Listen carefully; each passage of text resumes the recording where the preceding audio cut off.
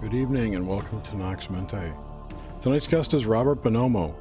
Robert is a filmmaker, blogger, novelist, and esotericist. He has lived and worked in Madrid, San Francisco, Buenos Aires, Kamchatka, Miami, Valencia, Cartagena, New York, Luoyang, China, and a few other not-so-interesting places. He has 3 novels, Twilight Breakout, Cactus Land, and his latest release, Your Love Incomplete, all available as free downloads on Smashwords. Welcome to the show, Robert. Thanks for having me on. Really appreciate it. Hello, Robert. It's nice to have you. And not to mention how you are in my site is your documentary, The 21 Faces of God. Oh, thanks. Yeah, I just released that in August. Yes, so on the tarot, and it's sensational. Everyone should, just for that alone, check you out and check it out. It's I actually wanted more of it. I'm just going to say that straight up. Wow. It was not enough. So I like the way you put it together. The information is great. It's very well done. Thanks so much. I really appreciate that. So with that, let's talk about your early life, shall we? Sure. I'd like to also mention you've moved, it seems like, as much as I, but into way farther, more extreme places. I admire a traveler. It's a certain mindset. Yeah, and I think as we go in a little of the background, I think it's almost genetic. It's just I can't stand still. Yeah, I can completely relate to that. I get the window whip and I itch and I'm like, all right, where am I going now? It gets boring in one place. I'm ready to move. It's like I've been here 20 years now. It's like things play out, you know? It's like, all right, I've been immersed here. Right.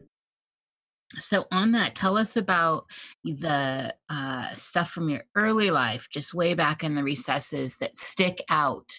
And this includes, of course, pop culture, things that may have inspired you, fashion, cartoons, and all that. And also in specific, if you had a relationship with nature. Yeah, because I was born in Long Island, very close to the Brookhaven National Lab.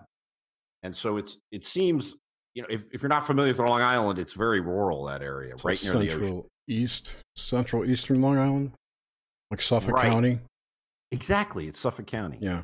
And it's an interesting place because there's lots of physicists there. So like in our block, say you had an electrician, but he was an electrician at a lab where they were doing some wild stuff. I think they did like nuclear stuff, and it was interesting. They did mind control. They did. Right. Yeah, the Brookhaven National Lab is pretty famous. There's been a lot of pretty important things done there. There were a lot of pre-paperclip Nazis working at Brookhaven back after the war, until the Pentagon found out they were working on mind control, or Congress rather. And this is according to Al Bielek, if you ever heard his story, that they all transitioned over to Camp Hero, and that became the Montauk Project. Yeah, and I've heard that connection between Brookhaven. And I remember some of my first memories was playing chess with the kid of a physicist at the Brookhaven National Lab. You were probably in the programs, didn't know. Oh, wow. Yeah, that's a whole other subject, too. That's great. But this is just one weird thing that just popped out of my memory. I was in this room playing with these kids of this physicist, and I remember my father leaving the room very annoyed.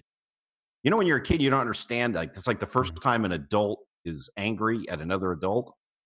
And it was with a physicist. So it was kind of strange. I had no idea what it was about. I never learned that was one of my first memories. Yes. That is very intriguing. And I'm sure a lot of our core group, I'm thinking of Lee immediately, will find that intriguing. Yeah. You really could have been in the programs without knowing it. Of course, no one knows it really. Yeah, I mean, and that was just it was a peculiar play. And I remember I did play a lot in the forest. We had a forest behind the house, and there was a little house. There was an abandoned house back there, and we used to go play around. This was very young, so I do remember that. And my first memory, like key memory, was very strange. It was in a den. You remember back? I'm 50, so do you remember when they had paneling? You know, we had that horrible paneling. Everyone had that paneling. Terrible 70s paneling was so gross. Yes. Oh my God. My basement was full of it. Yes. My whole house was full of that stuff. And I remember I was in a den full of that paneling, and the old man was wrapping packaging. And that Frankenstein, do you remember the old Frankenstein, the one from the 30s? Boris Karloff? When he throws the girl into the lake? Yes. With the flower? That's my first memory. Oh my God. So talk about pop culture. Oh, that's great. That's great that that's your first memory. And I really like how that plays into Brookhaven and playing chess over there too. With the child of Nazi scientist. Right, totally. So speaking of this, of that Frankenstein, did that scare you? Were you intrigued by it? Yeah, this is a kind of a bizarre story. My daughters watched that film when she was about 7 and was terrified for years. And it's really strange that because I was working away from home and I came back and my wife said, "Oh, she saw some horror movie." And apparently it was that Frankenstein movie. So it affected me and it affected my daughter, which is kind of bizarre. But I'm sorry, what did you ask? If it had, how it affected you, if you actually found it scary. You know, it's strange. I don't remember it as a bad memory. I just remember the old man putting the packages like under one of those horrible 70s couches with the paneling and watching Frankenstein toss this little girl into the lake with the flower. So it's not a bad memory. It's just a memory. Yeah. It's iconic too.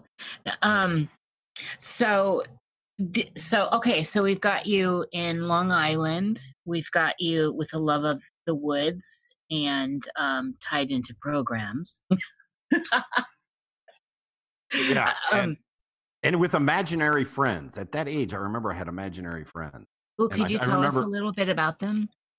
All I remember was their names were Michael and Susan. And my sisters used to laugh about a story where somebody sat on a chair and I started crying. I don't remember this. And that apparently it was because I saw them on this chair and someone sat on the chair. How did they communicate with you? I wish I could remember. No, I don't remember. I don't. Do you remember any of their the physical attributes with them? Were they real or were they imaginary? I mean, did you have conversations with them, do you think, or was it more? I think I did, but I can't say I remember. I can't say I remember. You know what I mean? When I remember the names, I see some vague images, but I can't remember any sort of interaction. But I feel like they were close to me. Mm-hmm. Yeah, and the imaginary friends really tie deeply into all this stuff for me because it's just it goes in part, it's part and parcel with all this, and we don't get a lot of that coming forward. I don't directly ask that question, but it's relevant. So because there's a lot of shame related to it. Like I remember everyone was like, "You got to stop," you have to stop with that, and it's almost like for a long time I was so ashamed of that, like there was something wrong with it. But now, who cares? Also, made a movie about the tarot, right? So. Right. What really? What I don't understand why it was originally shameful in the first place.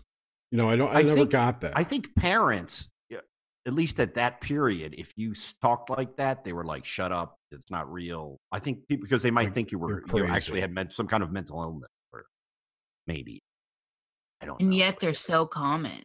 They're so common. Oh, they must be. They really are. I had one. Her name was Julie, and I felt no shame with it. I thought she had a full name. And it was my mother's maiden name, and so my mother just thought it was somehow, I don't know, related to maybe some trauma of her not being around. But this one had more of I think almost classic angelic look. She actually had wings. Oh, wow. Did your mom's parents have like lose a kid anytime? Mine? Yeah. Yeah, my mom did. Yeah. There's it was her mother's twin. So that could have been Julie. Yes, but that twin's name was Fontel. So, and I think it was a boy. I have a postmortem picture of it. It's interestingly enough, I'm looking at right now. Okay, so also in pop culture stuff early on, that Frankenstein moment, were there cartoons and stuff you liked? Oh yeah, and actually, I was listening to the talk you had with Mike Williams. It's that same era. So my family moved to Florida when I was, and that was kind of traumatic because how old were you when that happened? I think I was like 6, 7. You got to watch out for Florida man down there. And for me, the smells were so different. The smells just shocked me. That smell of chlorine and bright green. It's not that dark green, it's that bright green, and the humidity and those types of things. I never felt like, I always felt like I was in a foreign environment in Florida. I never physically could connect. Yeah, me too. I've never been, and I have family in Georgia, so Florida is so right there. But I do like the Panhandle side better. I will say that's going down to Panacea and all that is so great over there.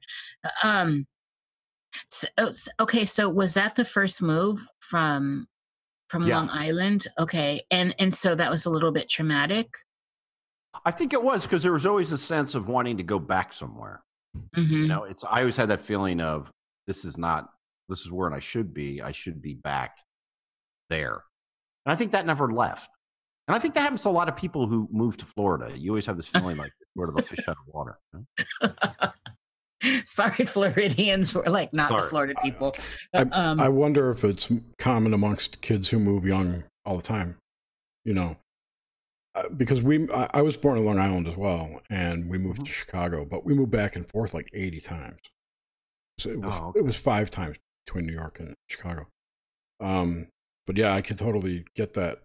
You never know where your home is. Like, yeah.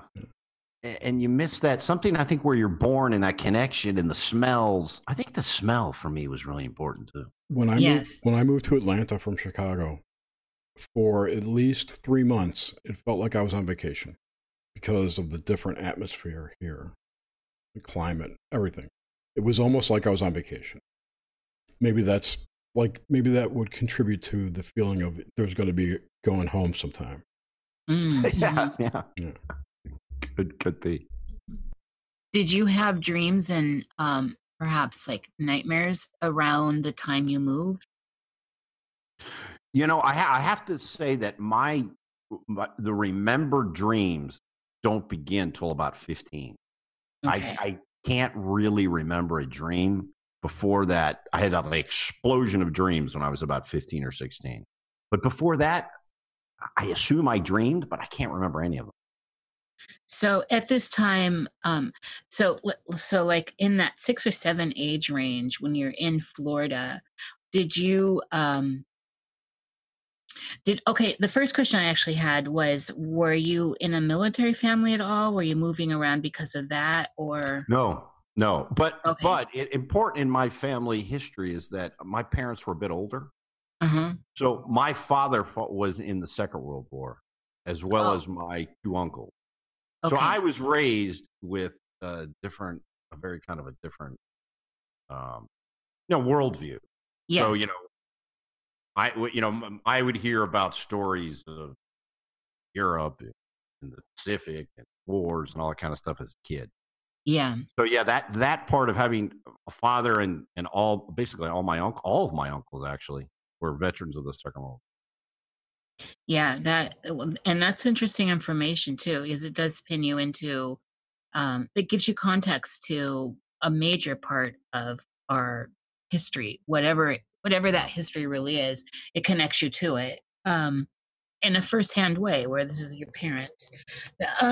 Okay, so around this time, 6 or 7, you've moved to Florida from Long Island.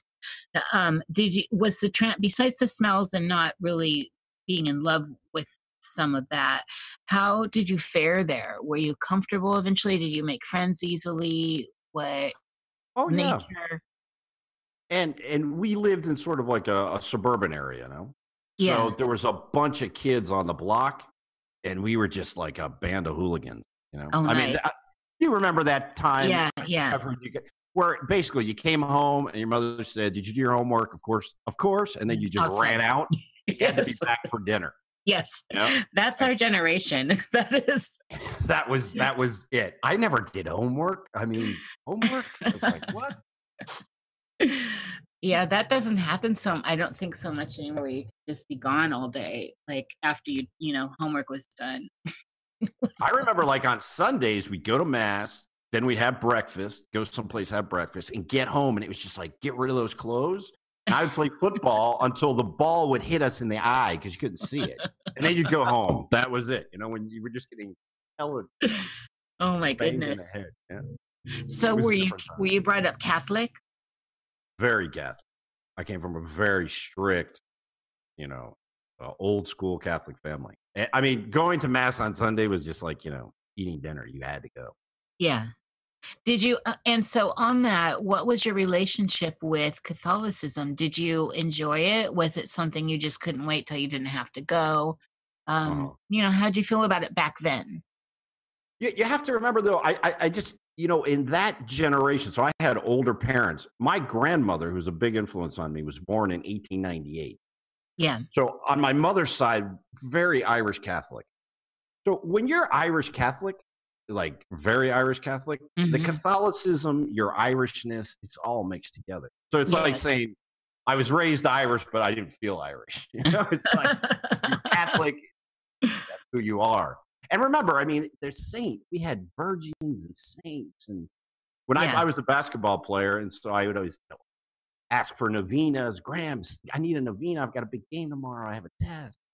Did you study? Yes. So my grandmother would say a novena. So, I mean, that was all, like when I hear chaos magicians, it's like they've discovered spirituality and like entities. I'm like, come on, guys. This has been going on for a long time. You know what I mean?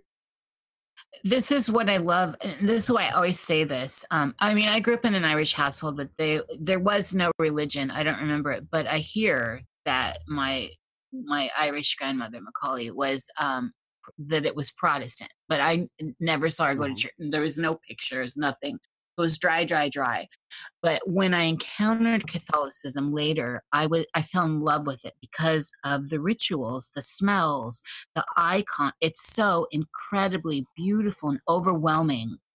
Just in midnight mass and in a proper cathedral with the chorus and the choir and Oh all my that, God. unbelievable, just unbelievable. And so I experienced it without having to, without any of the hangups, I guess, and just got to experience it through like a sense of art and how it actually was visceral. And so I've taken that into my whole life and through chaos magic and all that. It's like, that's always there. We have this example. Oh, yeah. So when I hear chaos magicians, for me, that's like second nature. Of course, are there Yes. entities? There's thousands of. My grandmother had virgins for this, saints for that. Yes. Yes. And the other thing was in Catholicism, the wonderful thing about Catholicism, I think, is the feminine aspect. So the virgins were probably more important than anything. Yes. And then you had Jesus and the saints and all that stuff. But when you were in trouble, you always prayed to the virgin. They're the ones that are going to help you. The Jesus guys, yeah, maybe, but that became a little abstract. And the idea of God, I don't think, at least traditional Irish Catholics, they have no conception of God. I mean, Yeah. like God the Father, who's that? Yeah. It's too abstract. Religion was something that you used when you needed it. I Yeah. need this, need that. You ask, and sometimes you get, sometimes you don't. Well, right. I mean, in the end, who knows? That's also, I've got to tell you, that's what drew me in, was all of this, the female energy there. And you'd see some of these Mary statues in their robe. I have one. It's a Polish one. And it's 1800s. It's behind glass. It's a shadow box, but her robe looks like a gigantic vagina. And it's just the way her robe is. And it's amazing. I love Our Lady of Sorrows. She's really the one Oh, right. that speaks to me. Those images are incredible. Absolutely. And the Black Madonna. Oh my God. Oh, right. I think she's in the live chat, by the way. Our Lady of Sorrows? Yeah. Oh, excellent. I'm sorry, it's Lady of the Various Sorrows. Oh, excellent. Well, welcome. I'm not in the chat. Okay, so all right, we've got this Catholicism thing. So I want to stick back here for a minute, but I also want to just take the religion thing and get it out of the way. So Sure. are you still Catholic? That's a good question. Well, so I mean, just to make the long story short, in my 20s, I think like a lot of people, I became a total atheist and sort of rejected all the church stuff. Then I went east to all the Zen stuff. And then I came back, but I would consider myself, Miguel asked me this, I would say I consider myself sort of like a Gnostic esoteric Christian. But behind me, I have about 4 virgins behind me. So and I have a big Christ. So I don't know. I wouldn't. But if you ask me, do I believe in the Apostles' Creed? Absolutely not. Yeah. Okay. And Apollo Creed? Later on, we can. No, the Apostles' Creed. Jerry. Going back to those that Rocky stuff. I love Jerry. I was just clarifying for the listener. But I do have, we can talk about this later, but I do have sort of a personal myth that is connected to the Cathars. And of course, give it to us right now. Yeah, I mean, I didn't learn who the Cathars were until I was in my 40s. I was a history major. Never knew who they were. And the Cathars were a Gnostic, dualistic breakoff from the Catholic Church in the 11th and 12th century. And in the 13th century, they were exterminated in the Albigensian Crusade. When I heard about this, I got really interested in them, very interested in them. And then I found something very interesting. My last name is Bonomo. And the Cathars began in Italy. And my father's family's from Italy, so I've spent a lot of time in Italy and whatnot. The Cathars called themselves Bonomi, good people. That's what they called themselves. And not only is my grandfather Bonomo, my grandmother was Bonomi. It's like the plural. So I felt this real weird connection. And where I live is very close to Montsegur, one of the last places where they were exterminated. And I actually went there. It's like a pilgrimage there. I feel very connected to the Cathars. So to answer your question about being Catholic, I probably feel more Cathar than Catholic, which is kind of strange. No, not at all. And that's great. And that's kind of how these things have, I think people that are open, there's like a natural evolution, and we never get away. This is why Nox Mente gets into your roots. We never get away from our roots. This is our these are the dice we rolled with, This is what sets up the symbols for the rest of the play. That's great. I and also in your journeys, I love that you had that exposure to the Eastern stuff. I heavily vibe with it, especially the Hindi stuff. Yeah, I find it all seamlessly kind of. There's a thread, Robert, isn't there, that kind of holds everything. Absolutely. Yeah. And it just kind of, when you look back, then it does make a lot more sense. You're like, oh, that's why that happened. Mm-hmm. Why this happened. Yeah, it all does kind of fit.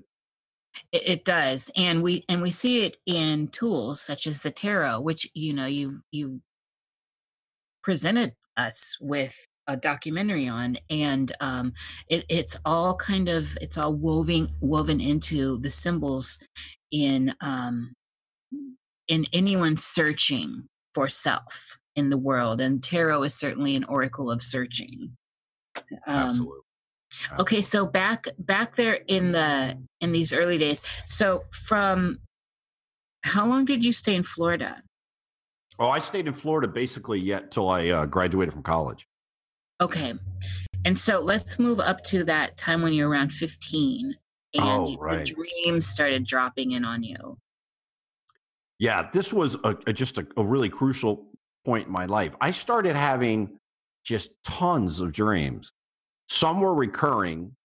And then I had literally what the Jungians call that big dream. When you have a dream that you understand it's not personal. There's something transpersonal about it, or the meaning is more collective.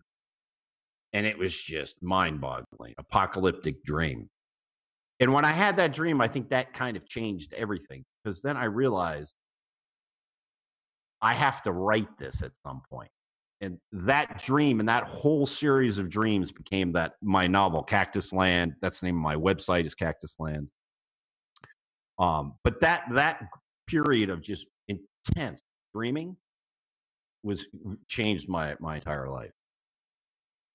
Is there, okay, so can you give us, can you tell us a little bit about the big dream from that period? Yeah, so I was in a basement with my mother, and it's very interesting. My mother had a very close friend who was a Maryknoll nun and very into liberation theology. She was communist and all this kind of stuff. So it was really interesting for me to have this. So we're together in a basement waiting for the apocalypse. And that woman, the Maryknoll nun, that's still current. she leaves. She says, I have to leave. And this was really interesting. Then we get a phone call from her. Do you guys remember the film Failsafe? Based on the book, the 60s book? Yeah. There was a film with where basically there's it's like a nuclear war type film. Yeah, it's black and white. It's an old movie. Right. Yep. So then this woman calls me and she says, you need to go to this stadium when the bombing stops. And then the phone melts, just like in Failsafe, when he's talking to the woman and the phone melts when the bomb goes off in New York. So I get off, I go to the stadium, there's all these people, everything's bombed out, and I look up to the sky and I see a cloud becomes a throne, and there's like a Caesar figure on this throne with a book in his hand. And he doesn't say it, but he communicates it. The book, he kind of throws the book and it begins to spin. And he says, we don't need this anymore. And then he dissolves. And there's a stadium of people looking up. And that's it. That's the end of the dream. That's the end of my novel. So if you know that's what's coming if you read Cactus Land. But that's dream, incredible imagery. I think I had some sort of sense that maybe there's something personal here, but there's a lot that's not. That means something else. Yeah. And okay, so did this in this period, so around the age of 15, when this dream drops on you, was this, so when the dream started dropping, did they start with this dream, or was this in the mix of this general period? Good question. For some reason, that one really stood out, but I think it was maybe in a period, because I also had many, many, many dreams at this time of looking up in the sky and seeing battles between small lights, like firefights, or planes battling in the sky, but very small. Constantly I kept seeing this vision of fighting, but not planes that you could see much higher, like at very high altitude. Imagine planes having a dogfight at very high altitude. Constantly recurring dream of that. And that's also a lot in the novel. It plays a big role in the novel. And okay, so in that imagery that's happening at this time, did those planes, were you registering them as stuff like from, that we know, instead of unidentified stuff? No. Yeah, it was, I didn't. So I didn't think, oh, this is this or this is that. Okay, yeah. That dream, that was unique to those dreams. And it was really scary. I'm sure. So when you say they were scary, though, how did you interpret that as someone at that age? So did they fall into like the nightmare range, or were they just, because there's the lesser kind of nightmares that are not, That would be at the lesser kind. Yeah, I get you totally. And that's the way it kind of came off when you're talking about it. That's interesting. And it's interesting that there were so many.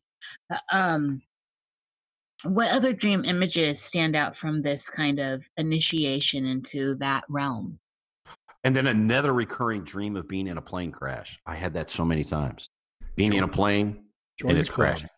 Ooh. Oh my God. Do you ever have the ones where they're low flying, like you're going for hours Yes. at 10 feet above the ground, going to crash? Yes. Yeah. I don't know what that. And have you ever had where you fall out the back? Yep. I've had that so many times where it's low, so low, and you're like, "Oh my god!" And then I fall out the back, and I'm on the ground, and I watch it crash. I've had that many times. Did you so in the dreams where you're in the plane flying, was there a degree of lucidity there, or did it feel more you were in control? Yeah, I have to say I've never had a lucid dream. Okay. I've never woken up, and it's something I've always wanted to do, but it's never. I've tried too. I put that thing around the house where you kind of look at your hands. Am I awake? Yeah. I've never been able to wake up in a dream. But the dream life for me is so like at my age, it's like it's my other world. So I dream every night. Oh, excellent. Yeah. Well, Robert, you're having a lucid dream right now.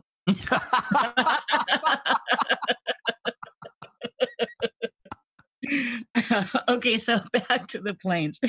A lot of times these planes, so when we get out of late Victorian and early 1900s, maybe even up to the mid-century, when planes were considered in all the symbolic books about organizations you're involved with. Some of the newer thought, and this has always vibe with me, is when you're in vehicles flying, this is actually almost like a prelude to flying dreams where you don't need assistance, you don't need the training wheels. So, which also starts to come hand in hand with lucidity, which is always just right there. So I find when I hear that, this is where I'm coming from.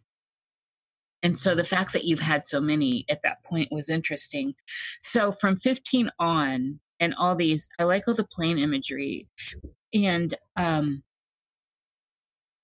did you have any lulls from 15 on till now? You just told us you dream every night. Have there been? Yeah, I used to drink a lot, and I think during the drinking period, I didn't dream that much. Yeah, I hear that a lot. When you drink a lot, you kind of lose. I kind of lost the dream world, and I think that's part of the problem with drinking too much is that you lose the dream world. Like I don't know if you ever listen to Joe Rogan's podcast, but they have that thing where he goes sober in October. And it was so funny to hear Rogan be like, "Wow, I can't believe I'm dreaming so much." I'm like, yeah, maybe if you're bombed and stoned every night, you don't dream so much. That's a good way to prepare for No Nut November.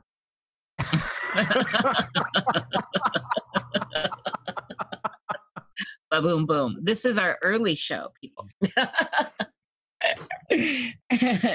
We're awake.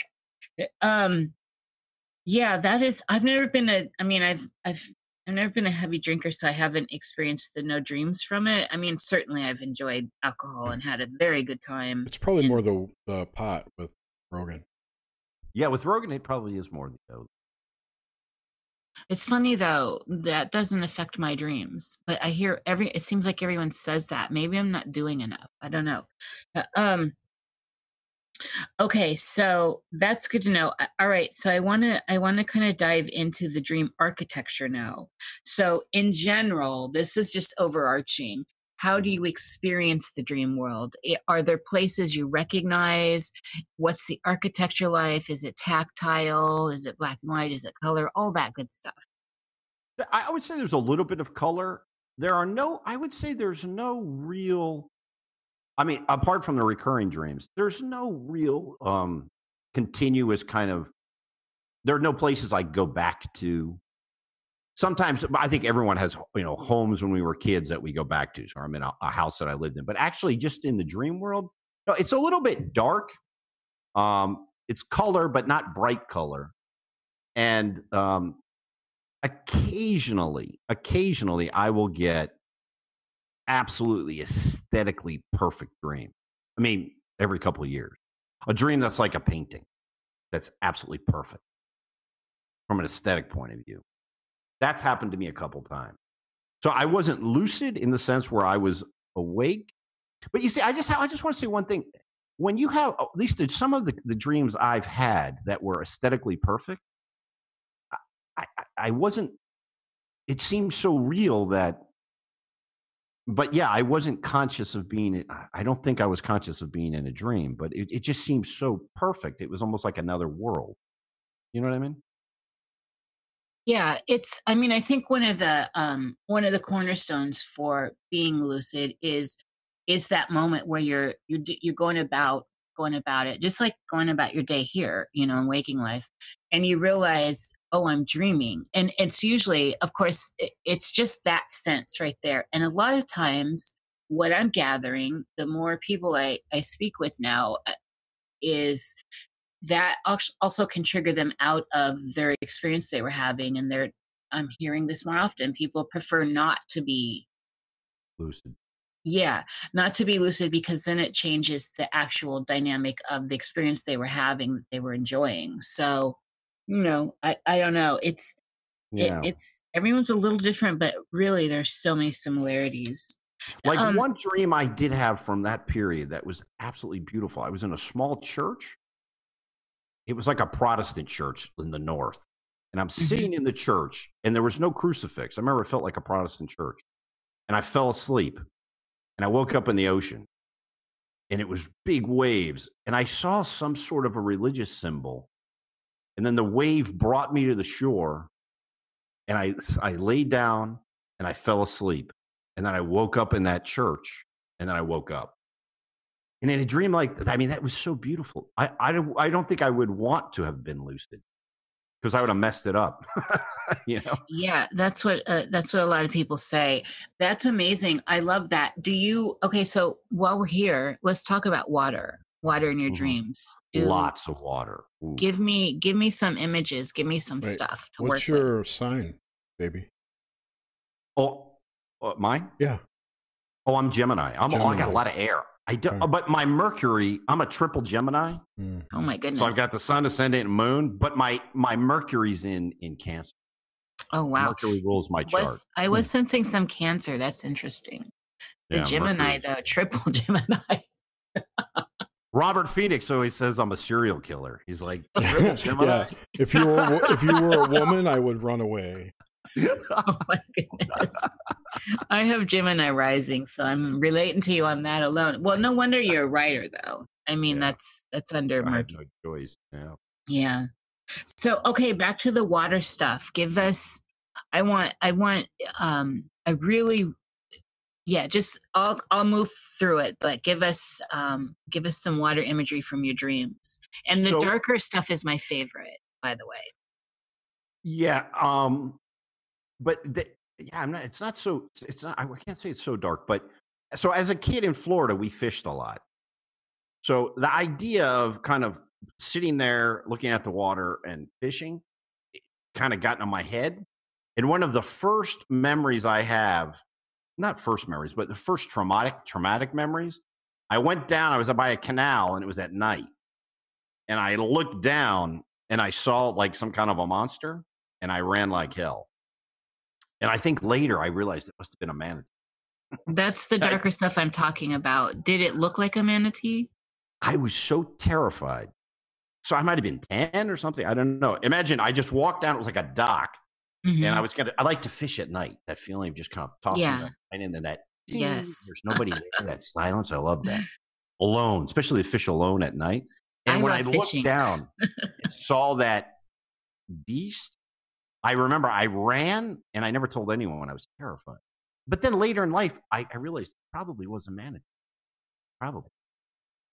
Well, Scary. and I mean, they've often said that, these reports of people seeing mermaids were actually manatees and all that too.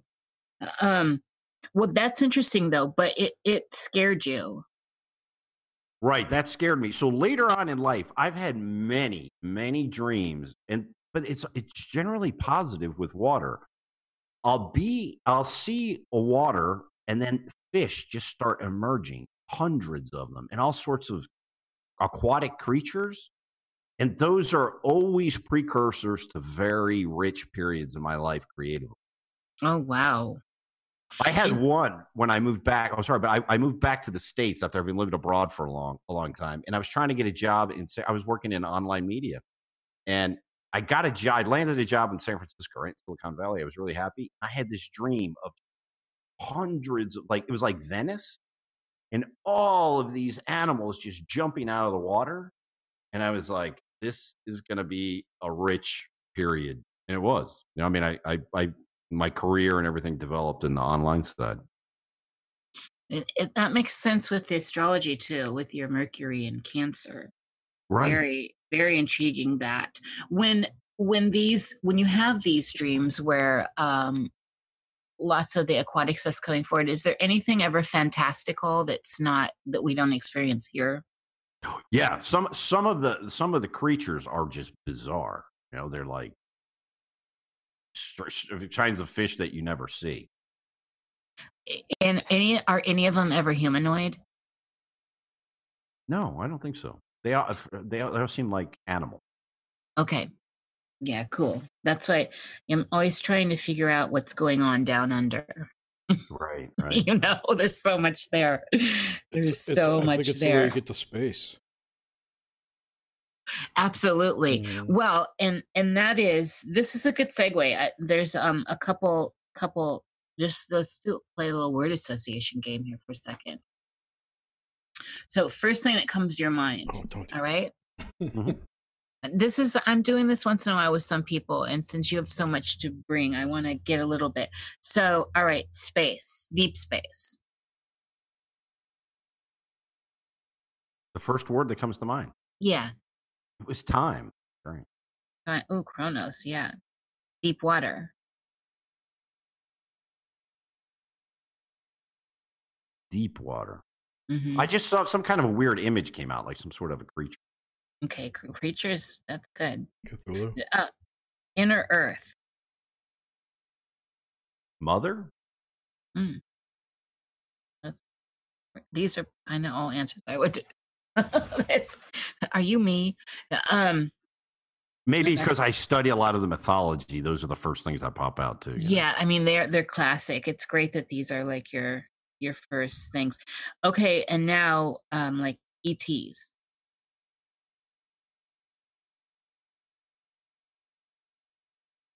I kind of get a link on ET. Okay, that's fine. What about the occult? I would say Aleister Crowley. Mr. Crowley. And then music. Bach. Nice. And so we're going to use music as a segue here. Do you experience music in your dreams? Very rarely. I'm trying to remember a dream where I heard, I guess a few times, but pretty rarely. Yeah, it's something I'm looking into exploring a little bit more. It's an odd thing, right? I personally, I don't know that I can pinpoint much. I'm sure maybe it's there, but it's one of those things that all of a sudden popped up in my head. Okay, so this was the 15. We had the lull. You're 15, and then what brought you back into heavy dreaming again after you were drinking? I guess that was your heavier drinking period. Yeah, then it sort of left, and I became, when I was writing, which novel was I writing? I was writing Cactus Land, which was the novel that was based on those early dreams. Mm-hmm.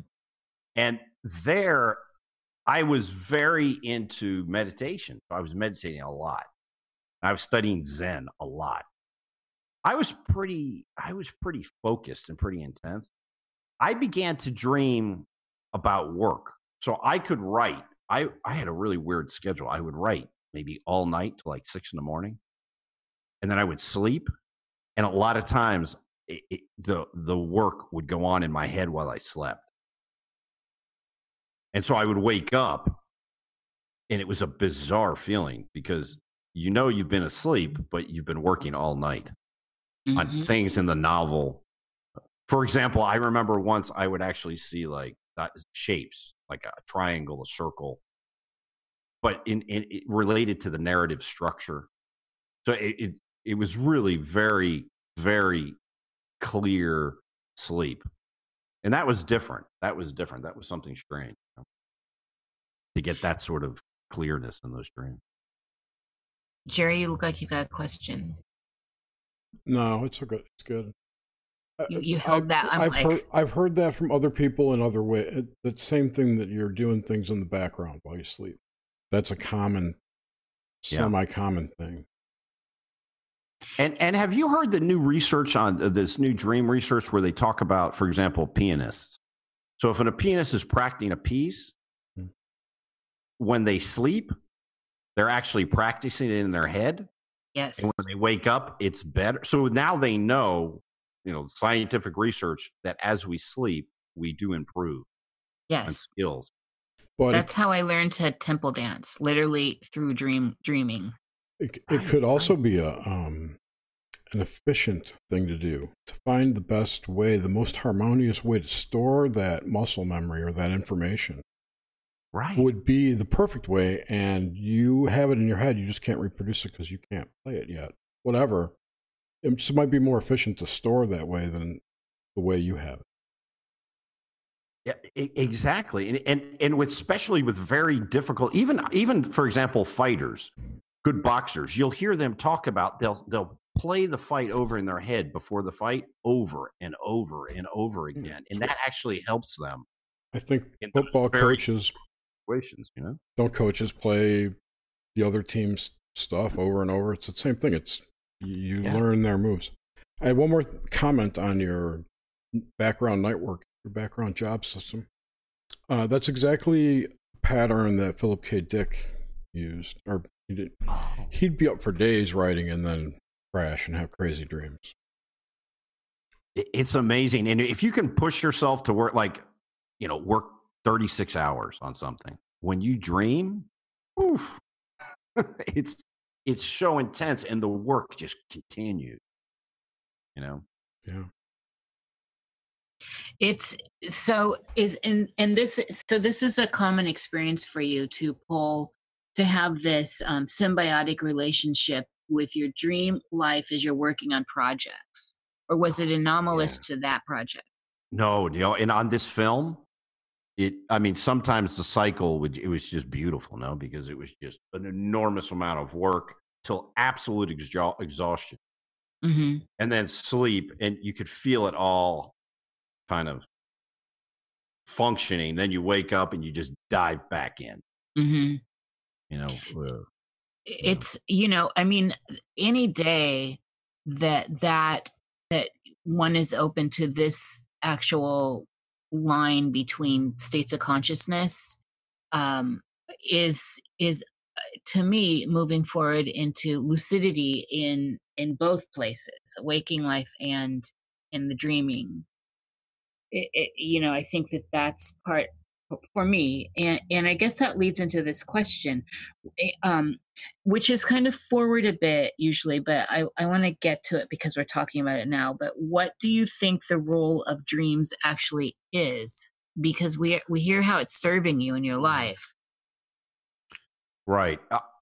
For me, it's absolutely clear it's a conduit to that other world.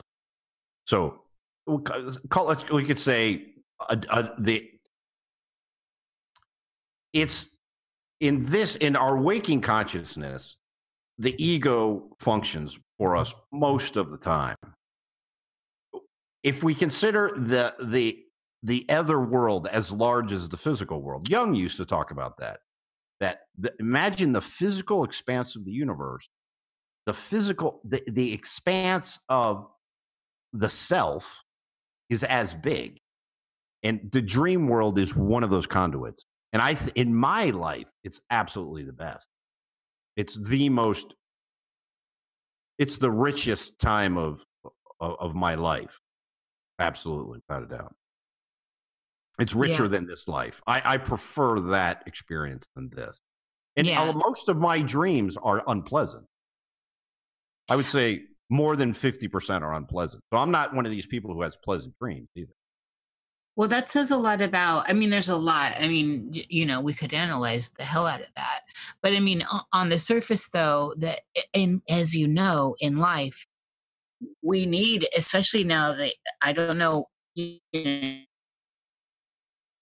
different and been exposed to these different religious ideas, you got the tarot going.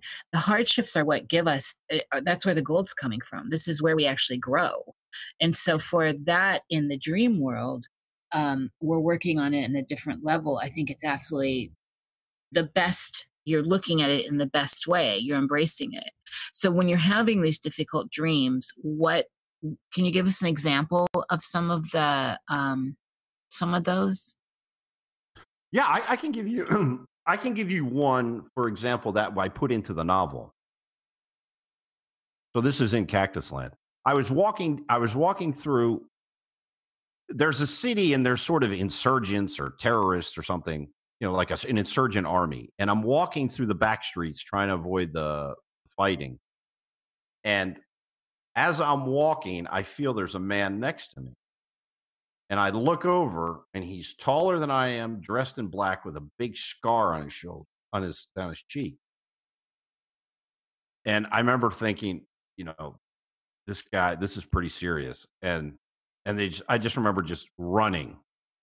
And then later on in this dream, I run into a basement, and I get into the basement, and it was a perfect cube.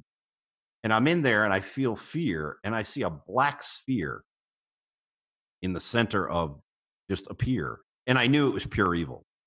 So I knew I was in a room with pure evil, but pure evil. It was fascinating. It was terrifying. Wait, Absolutely that's terrifying. Interesting. Which of the two objects was the evil one? The guy walking with me he was walking by my side, and when I took off, that was somebody who I was afraid of. But when I got into the basement, that sphere, that was pure evil.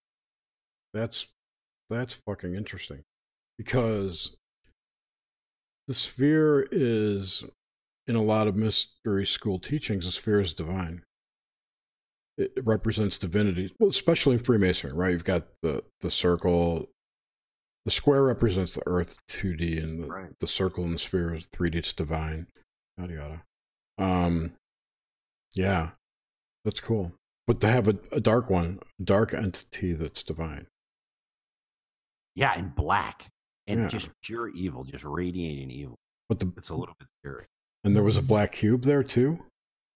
It was inside a cube. So it was inside a basement. That's amazing. What did the sphere look like? It's a trap. It was just like it wasn't like a perfect sphere. It was kind of radiating blackness. It was like a ball of light, kind of. I imagine a black light. Mm-hmm. Yeah, so it wasn't like a perfect globe. Right. Oh man. But I just want to tell you one connection to this. I lived in Spain once, and I probably shouldn't say this, but anyway, we went out. We all did acid, but like crazy acid, and it was the night. It was Holy Thursday. So in the Catholic religion, Good Friday is the day that Jesus dies. That was crucified. So they dropped me off on a beach, and on this Good Friday, and there I am, whacked out of my mind on acid, and I'm walking on the beach, and I hear these drums, boom, bada boom, bada boom, and it was a procession. So I get in the procession. Here I'm on acid, and I'm in this procession, and these guys banging these drums. And then, very interesting, similar to this dream, two guys come up next to me, start walking with me. Holy shit. And then I realized what happened was, in this procession, guys would carry the crucifix for maybe 100 yards. And before you carried it, they walked beside you. And then they stopped. So the drum goes boom, bada boom. And then these guys put the belt on me. There I am on acid, out of my mind.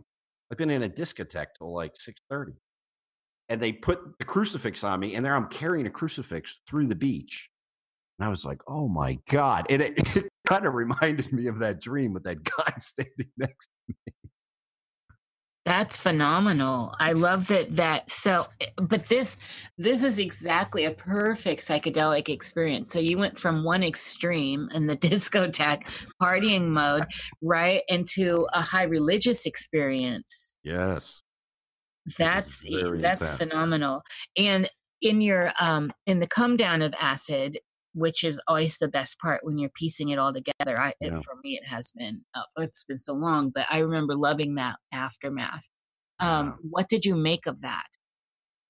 I remember I went back and I was sitting in a bar. So now it's about 10 in the morning. I'm drinking beer, and I just couldn't believe it. I actually put that in another novel of mine.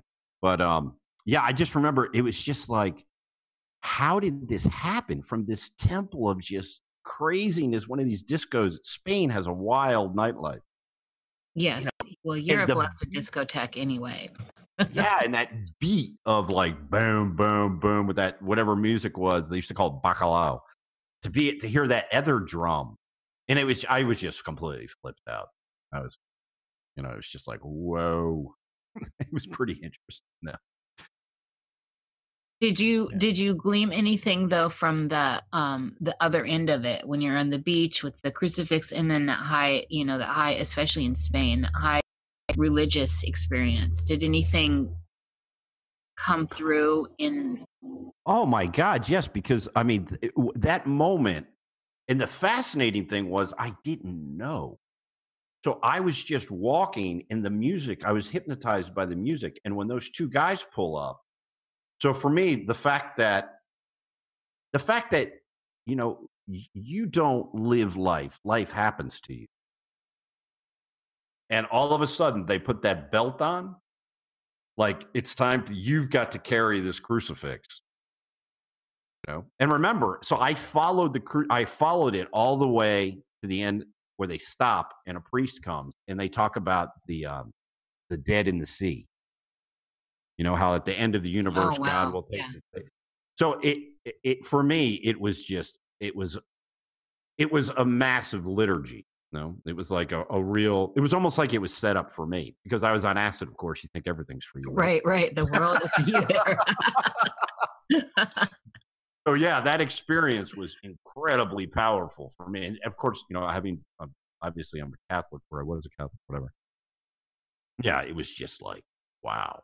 How old were you at this time? I was pretty old. I must have been. Hold on, what year was that? Oh, Jesus. Maybe I was like 26, 27, something like that. Oh, possibly around Saturn Return. Hold on. Was that? Oh, yeah, it was a little bit before. It would be a little bit before, yeah. So it was, 26, 27, maybe. Yeah, you're approaching it, the shadow of it, as they say.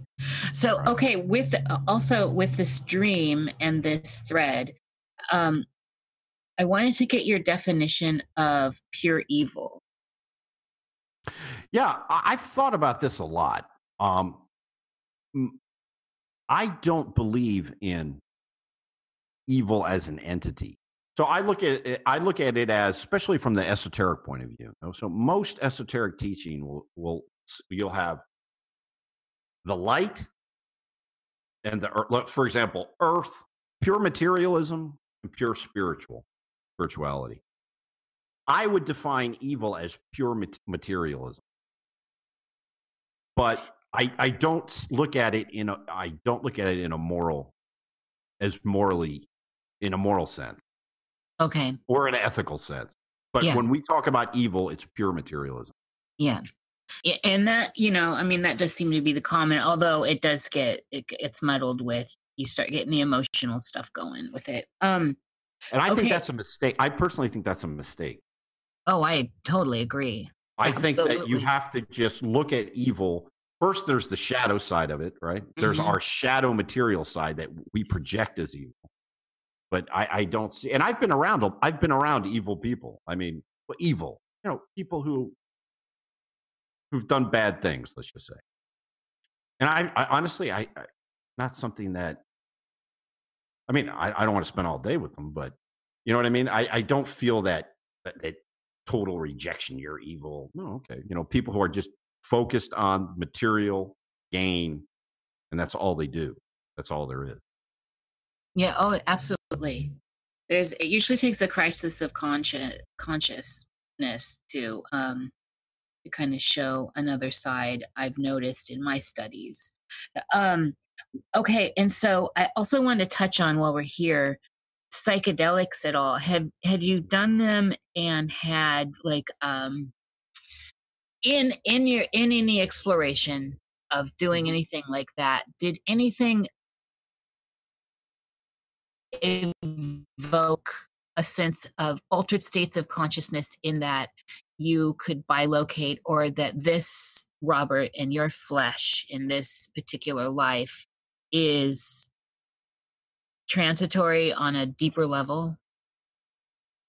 Yeah, I mean, my life has been marked by psychedelics. The two most important experiences in my life were when I was 16, I had a mushroom experience. Oh, That could you just tell us about that? I love the sacred mushroom. Oh, yeah, it's actually a really funny story. A really good friend of mine and I, we had made a pact when we were like 15. We're going to do every drug possible. So we meet these guys and we're like, we want mushrooms. So they bring us these mushrooms. We make some tea out of it. And I never forget, we're throwing the football around. And I'm like, this is bullshit. This is like not even like a joint.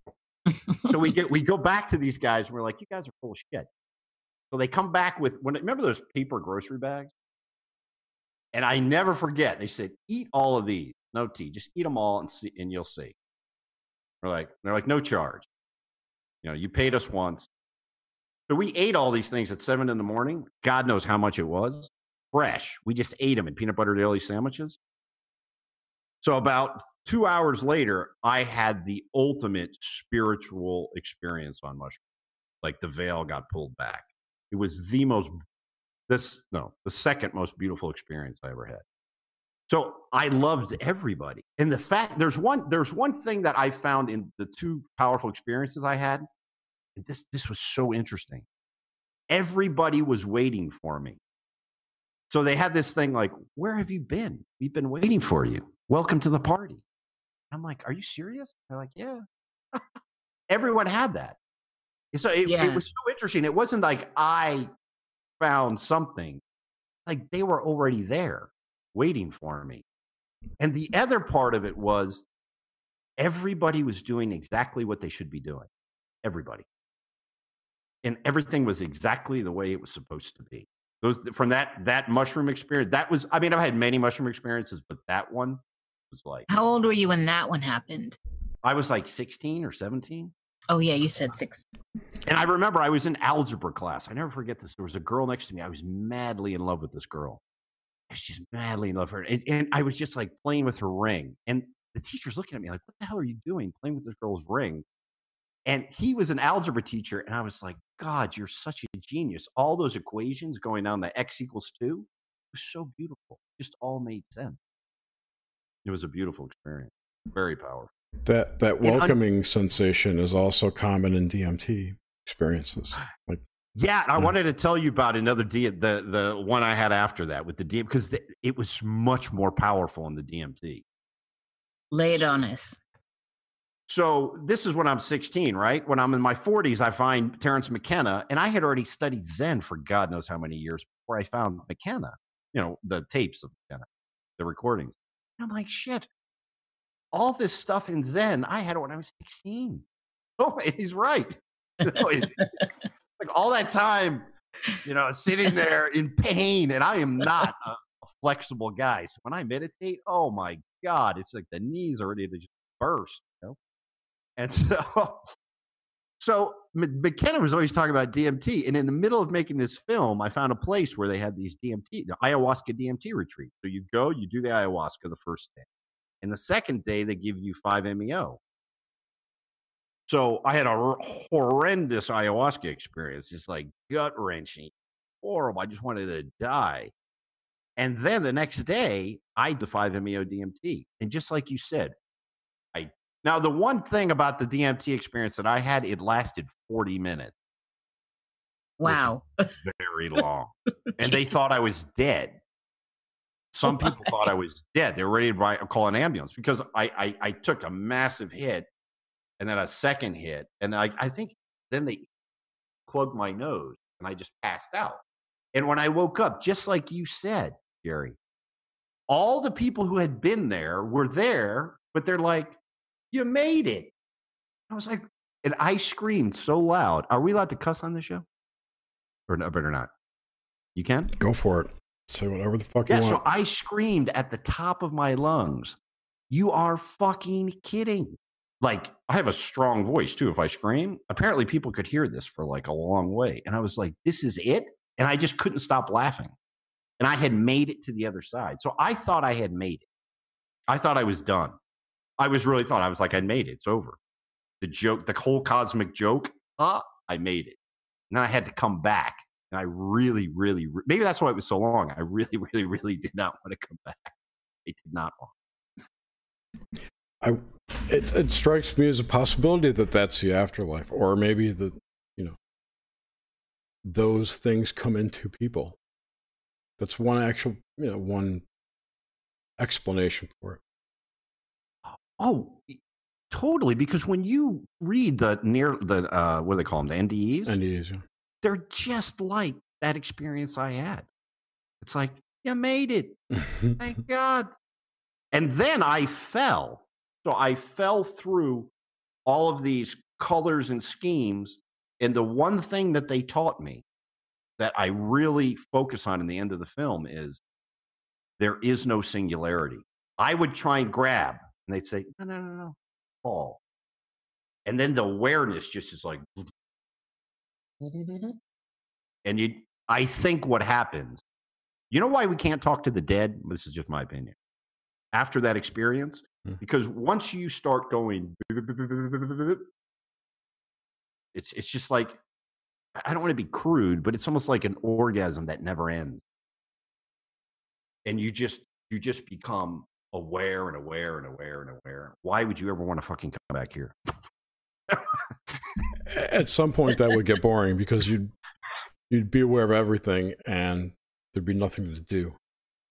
But that was what they taught me. I kept trying to like go, okay. And they're like, let go. And then it just becomes more and more and more and more. They might have wanted you to experience that. No, maybe. Could be. And the other question that comes to mind is, what do you think? Okay, what the machine elves, whatever you want to call them, what were yours like jesters? Were they grays? What did you see? What were their? No, this was what was so weird. The 5 people there, it was them. Them who? Oh, the people who you were with at the cottage or the place, yeah. It was so weird. The shaman's there. It's the same guy. And what he was actually saying to me is, like, snap out of it. Like, you're okay. Because I was on the ground for a long time unconscious. And he's like, stand up. But what I was hearing was, you made it. Welcome. So they became, the people there became the welcoming party. That's an interesting overlay. I've never heard that. It was so that was what was so weird. And the next day when I woke up, I kept telling them, you know, you were my mother. You were there. Fairy Wizard of Oz. And you were this. And they're looking at me like, Jesus, man. I mean, and these are people who do DMT all the time. They're like, yeah, right. It's uncommon, but very interesting. Wow. I find it extremely interesting. And I love how that same idea was presented to us in Journeys Through Oz. Also, so I want to do DMT so bad, but I'm scared to death to do it. Well, let me tell you something. I watched people do DMT afraid, and it's not good. Yeah, I know. Because you see them going, it was amazing because I was like, why are you afraid? And you see people, I don't want, you got to be ready. You got to be ready to die. You got to want it that badly. It's almost like when Jesus talks about it. I think it's the same experience. It's the same with all hallucinogens. If you're going in a bad experience, in a bad state, you're going to have a bad experience. Right. Set and setting.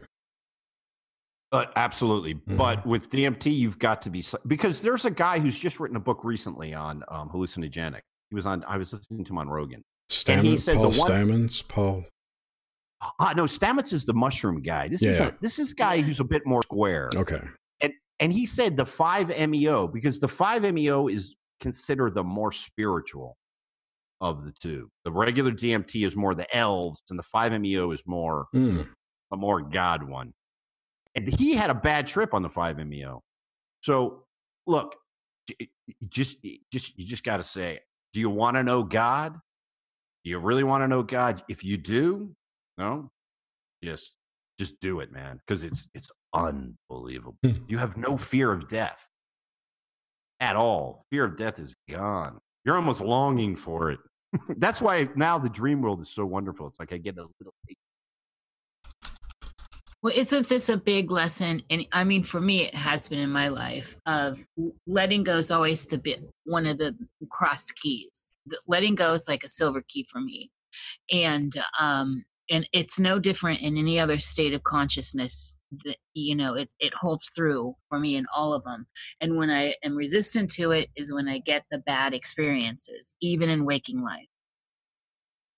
You have to let go of everything and Mm-hmm. everyone. It's the only way. Mm-hmm. Yeah, I wholeheartedly agree. In all of this, so let's pull back into, like, say, your waking life. How much do you use? And you already talked about this a little bit with the sport analogy and all this, but active imagination, is this a part of your daily experience, or is it more when you're arting, like writing? Right. Yeah. So I try and meditate as much as I can, a couple times a week, sometimes every day. But active imagination, I did have a period where I can't remember the name of the book I used to use, but to try and do the Jungian type of active imagination. Yeah. And I used to do that a lot. So you make a left turn, you go through the cave, and then you meet the animal. Well, And however, you can pack it in a million different ways, but it's, Right. it's you're hypnotizing yourself in a weird way. Exactly. There was a period when I did that, and you know what? I had so many. The ego, it's so hard to know with the ego. So I'm not sure I'm very good at it, but I tried. But I did have one bizarre experience doing that. I was digging. There's one exercise where you dig and you dig and you dig and you dig. Yes. And I dug up a big eye, and it was just sitting there. And if in the end of my film, the last section in the world, I do this thing where you see sort of the first images of the world, and then there's a black eye that comes out. So I put that eye in the film. When the eye comes out, that black. But I never forget. And there's this massive black eye sitting there, and I'm dumping water on the eye. Keeps looking at So, and to a lesser degree, though, I think of, without being formalized with active imagination, I have come to, I don't do any of those kinds of, unless I'm with a group of people and that's what's happening. Like it can happen. But what I consider active imagination now, as I have gone through life, is deep contemplation onto my external environment. So it's pushing forth my internal stuff and directly overlaying it onto the world around me. And so in doing that, it's an act of will, right? Mhm. So I'm intentionally, consciously doing this, and I'm overlaying, say, a dream onto a sidewalk. There's talk about this all over. But say, like, in a magical sense, I want to manifest something. I want to get, I want something. And so Mhm. I start imagining, Mhm. actively involved with intent, that thing happening, like sympathetic magic. And Yeah. and so I have found doing that, I've unlocked codes that have assisted in, yes, attaining that, but also there's some sort of, like, something happening with the synapses process, that seems to generate more of a sense of lucidity in the now. And some people might just call this daydreaming. Mhm. And I think it's a little more, pardon A this, little but bit it's a more little more. active. Exactly. So I was gonna say it's a little more active, to be not to be redundant. Um, do you do that kind of stuff, like active daydreaming or pushing your will into? Constantly. Yeah. I mean, Yeah. I do that all the time. And I think you've probably found the more you do it, then you get these very potent synchronicities begin to just come out. Yes. But Yes. the real synchronicities, because I hear a lot of people talk about synchronicities, but they're too clean. I Hmm. think real synchronicities, they're always throw you for a loop. It's like it's never. It's a little bit like reading cards. I mean, tarot reading is that's what you're doing. So when you go through that liturgy and you do the spread, there's the question, the moment, and then something pops up there. That's why divination is wonderful for this. Yes. And so it begins to pop up all over the place. And it can be very, very, very bizarre sometimes. Very bizarre. And then it comes through the dream world. Like I once met, I don't want to go into too much detail, but there was a relationship I had with someone, with a woman that probably was not the best one in the world. And the first day, a brick fell off a building. First day walking with this woman, and just hit my shoulder, like here. This is in waking life. Oh, yeah, this is in waking life. Then a silver bracelet I had bought for her just broke in half.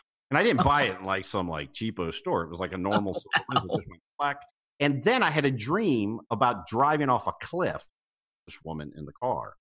So, you know, when you need to know something, you'll get the tap on the shoulder if you're kind of tuned in. You know? That's almost more than a tap.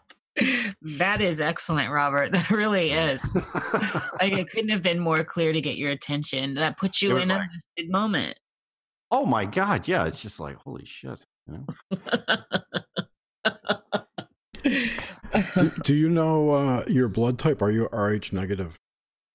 No, I think I'm the most normal one. That'd be O positive, I think. O positive. Yeah. No, that's not normal. Well, I thought I heard that O positive was the most common. O neg is O neg is universal. O pos or one of them is universal. They might both be, but those are the two least common types. I hear O negative is not common. I hear O is the most common. I was just listening to someone talk about this. O positive, I thought we're in the era of the O though. Right. Someone told me I have the easiest one. So the one that's the best one, it's the easiest one. And that's why they always want my blood. That's O positive. A positive was the one I was thinking. A positive's 34%. Yeah. O negative is pretty rare. Yeah. That you're the universal donor, but O positive, you can take anyone's blood. Oh, that must be me then, because they're always asking for blood. You might be O negative because anyone can have your blood. Mm-hmm. Oh, maybe it is that one. I can't. That's remember. What I am, universal donor. They used to always call me. Come. Yeah, I bet you're O negative. That makes me think you're O negative because they can give it to anyone. Okay, and so, oh man. Oh, okay. So you mentioned earlier that you have lots of reoccurring. You roboted. Yeah, I know, and you both froze on my end. So you mentioned earlier, Robert, that you have lots of reoccurring dreams. Yeah. Do you still have them? Yeah, it's interesting. The one with the planes I've had all my life, but not still. Oh yeah, and another one I have that is just absolutely bizarre is I'll be sitting at an airport watching planes land. Because I used to be a salesman, a lazy salesman, so I would just go to the airport and watch planes land. And I remember in these dreams, I just watch these planes land, and then 2 or 3 will crash. And I'm like, whoa. And I'm always watching planes crash. Just bizarre. That's interesting. What about and other ones? So when you have recurring dreams, what do you make of them? What's your thoughts when they're especially say step away from the plain ones that you've had your whole life, say like a new series comes in? Oh, like a new one, a new set. I always try and, I for a long time, because I've been very interested in Jung's work. So I've read a lot of Jung, and I've gotten to the point where I almost stopped interpreting them. I just look for that. Like for example, one I had the other night that was so strange. I was walking and there was 3 frogs. And I kept following these 3 frogs, like in a triangle. And I'm kind of obsessed with the Detritus. I have it in my house and it's in the film. And I remember seeing these 3 frogs moving in this triangle. And then I see these these bizarre planes landing and these 3 frogs. Like So it's almost more like an aesthetic experience. So I almost stopped trying to do the psychology of it, and I just look for forms, number connections, that kind of thing. You know what I mean? Like a little bit like in the film where Yes. these that's what I kind of look for more. The psychological part, I just think I'm too old for it. I mean, Yeah. there's Well, not there's no way to fix it at this point. So that's what I'm actually looking for, less the psychological aspect and more the tangible stuff that, like, when you have reoccurring dream or reoccurrence period, is there something that it leads to physically, tangibly in your life? It's not necessarily a shift in your psychology. yeah, because I've really kind of gotten away from the psychology part. But for me, it's like that sensation of it's an aesthetic experience. So when I have a really interesting dream or a good dream, it will stay with me all day. And I have that wonderful. Do you ever watch a film, like a really good film, and you come out, it's like in a daze for Yes. hours? That for me, Oh, I love that. I love that Yes. feeling. And at some point, when you get past the analyzing the film and what it means, I don't really care what it means. I just like if if art works, it just brings you to that place and you can experience it. And so that's for me what the dream world is. It's it's a place of where I can get that aesthetic kind of transcendent experience. No, the experience of epiphany. And you can't Yes. explain epiphanies. You can't say, No. "Oh, well, it means this." You know? It's funny. I mirror that. This is why I don't tell people, like, oh, this piece of art was this or that. I refuse to go down that path. I think art is, and so much more is art than people call art. The way you decorate. I mean, everything is just a form of your expression. And I feel like it's almost raunchy to deconstruct everything. It just feels like, why strip away the magic, the luster? Why take the luster from the pearl? And Exactly. so I like that deeply moving experience, and I like to not intellectualize it. I'm with you there. And that's a different me from a younger me. Now I'm just Oh like, I yeah. want that. Give me the magic. So, okay, so in this kind of idea, where are you standing? This is a 2 point question here. So, and they may not seem related, but they are a little bit.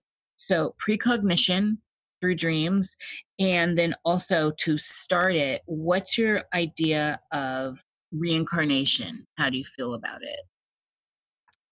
Yeah, I've never resonated with reincarnation ever until I was living in Buenos Aires, and I remember it was very strange. I was in a relationship, everything's going good, and I'm walking through a park, and this woman and I we say, "Oh, there's a guy reading palm," and he reads her palm, and I was kind of crazy about this girl, and he tells her, "Oh, you're still in love with your old boyfriend."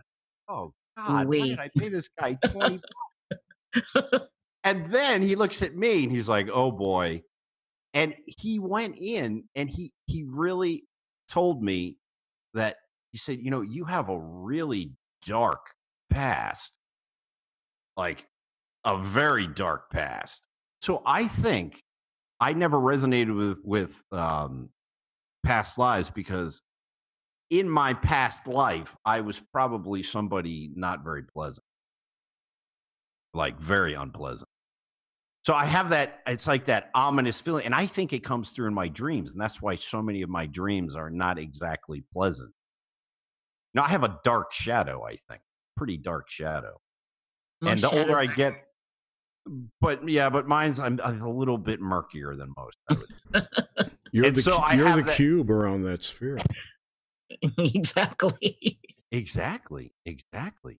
And that's what that dream was talking about. And so as the more I come to terms with that, which is not easy, not to come to terms with, I do actually have I have an intuition that there is probably something there, but I'm not sure I want to go too deep into that because, like you said, it's that cube. So do I want to know that black sphere? you know That's the Keebler elf inside you. It's all that's good. Does Keebler still have those kind of commercials? We grew Keebleros up on those. pequeños. Keebleros elfos, right? What? The tree guns? Yeah, sure. I don't know. It's been so long. I don't really expose myself to that stuff. I did always love those elves. I know they kill my teeth now when I try them. Oh my God. I'm like, oh my God, how do I eat these things? I know. So, we have a guest coming up in the future, Devin Maggie, and he just did a piece on where all really the elves he breaks down stuff that's just so brilliant. But it makes, now I'm looking at elves a little bit differently after this piece he just recently dropped. Okay, so the precognitive stuff. Yeah, and for me, I've had the most important precognitive dream I ever had was, it was in that young period, in that explosive period when I was 16. Mm-hmm. I'm in a well drowning, and I had my clatter ring on. So my identity was kind of connected to the Irish side a lot. And I was drowning, and the clatter ring was cut. It was stuck on a rock, and I was drowning. And I pulled my hand off, and the ring stayed there. And I climb up. I'm coming out of the water, so I'm drowning. I grab onto a rope. The rope's connected to a crucifix. I'm spinning around, and then finally I have to let go of the rope, and I land on firm ground. So that dream, what did it tell me? I had to give up my ethnic identity. It was drowning me, and having a little bit of problem with alcohol and being Irish. It's kind of. And then I had to give up the Christianity and let it go. But it pulled me out, but I had to let go. And I've had many dreams like that. Like I told you, the one in San Francisco that told me the future. The last really good one I had was, I had a big career change in about 2008. And boom, I had this dream, and it basically said, you're going to go back to teaching. And that's what I did. Oh, so wow. I have the key in my life, but in important moments, they just let me know, okay, this is what's coming. Jerry, you look like you're well, yeah, that goes against like the idea of free will. So it's more, you're going the wrong way, so you've got some kind of guidance which is poking you. How do you know that's not interference? Say that because this is a fascinating question. You mean that somebody's interfering with it? Well, your nudges, your dreams, and whatnot. You look at it from another perspective. Someone is interfering with your free will because you're on a path, right? Uh-huh. And then whatever you're doing, and then you have a dream which you take as advice to change professions.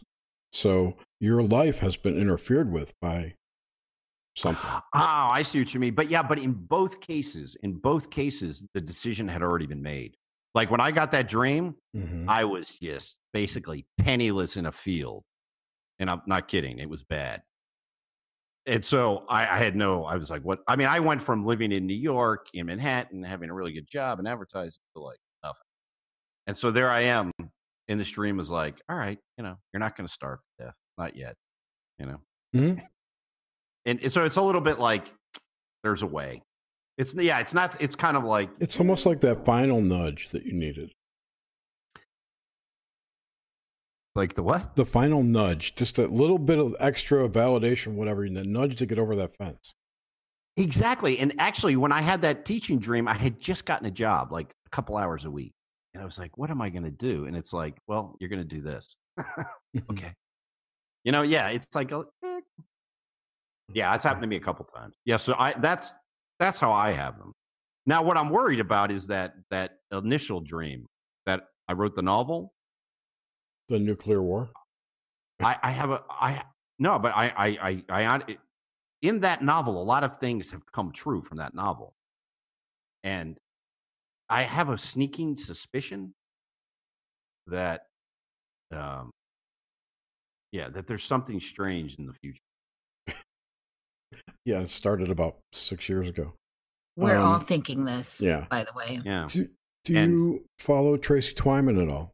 Oh, I love her. So she published a book God, it might have been in 2012, but it was short. It was around there, called Genuflect, which was like a conspiracy novel, but we've woven with her truths, or whatever. But she said the same thing. It's starting to come true. Yeah. Like in that novel, there's the Arab Spring. The Arab Spring happens in that novel. And I wrote it in 2003. You're just in tune with the CIA, Is this the Cactus novel? Cactus Land. Yeah, of my novels. If you want to read one of my novels, I think the best novel is Cactus Land. I mean, it's I've marked that. I'm getting that for sure. It's free. You can download it on as Mobi, EPUB, whatever. It's yeah. And that novel is, there's something in that novel that's beyond me, because it was woven. It was taking a lot of dreams and just weaving. So there's a story in there that's made, but that's not really the interesting story. The interesting story is the other. Yeah, and the links for all those are in the description and the show notes. I super love this. Says a lot about you, Robert, and Jerry and I share this stance. By the way, I love that your novels are free, that you're open source like that.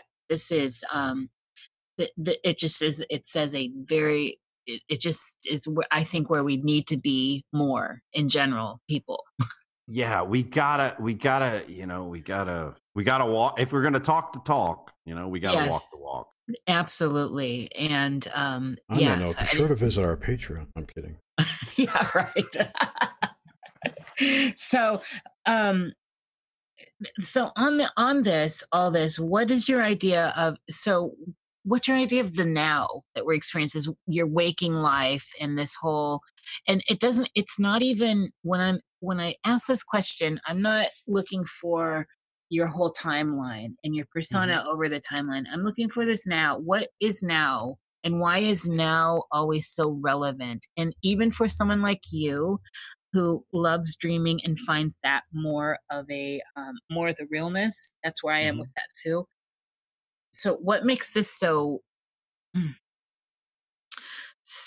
what makes the present so here? I mean, so acute, so real, so bloody. Because in the present is where consciousness is. There is no consciousness in the past, and there is no consciousness in the future. You can only experience, like, for example, if you meditate, when you get to that point where you think, when you're just counting your breaths, and then you start thinking, okay, who's watching me count? And then you get that kind of buzz and that bzz. That's where consciousness is. You can't find consciousness in your past, and you can't find it in the future. And so when we're the most alive, the most conscious, is, at least for me, that's why we're here. We're here to become more aware and more conscious. That's it. We don't need any more dogma than that. And so where do you become more conscious? You become more conscious now. You can't say like, oh, tomorrow I'm going to meditate, or tomorrow I'm going to do this. You can only be conscious now. And how does that differ from, say, the state of dreaming? Yeah, because in dreaming, I think it's the level of hyper-consciousness. Because real consciousness, and I go into this in the film, a lot of people have a problem with metaphor. Metaphor means something, right? So we look at a metaphor, say a crucifix, and we say, well, that means something. It means X, but it doesn't. It's a reflection of another metaphor. That's a reflection of another metaphor, and it does not stop. There is no end to that metaphor.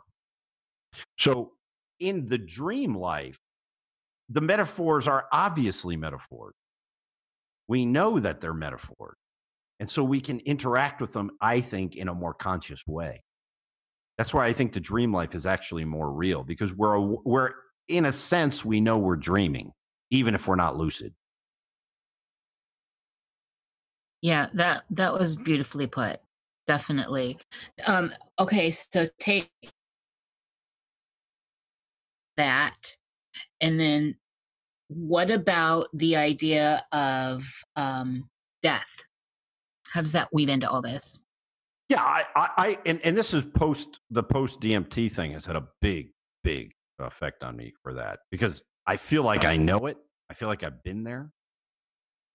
So what death is a release from the body. And that's why I'm very interested in the Gnostic thought. This is a prison. This is not the, that idea, that sort of new age idea. Oh, this is all beautiful. You just don't know, don't understand it. I'm not completely convinced. More of I think this is, we're doing time, and death is it's our get out of prison card. Yeah, I've always had a sense that we're doing time. I mean, but in that, it's important that we realize, that there's, we do seize the moment and also embrace the hardship.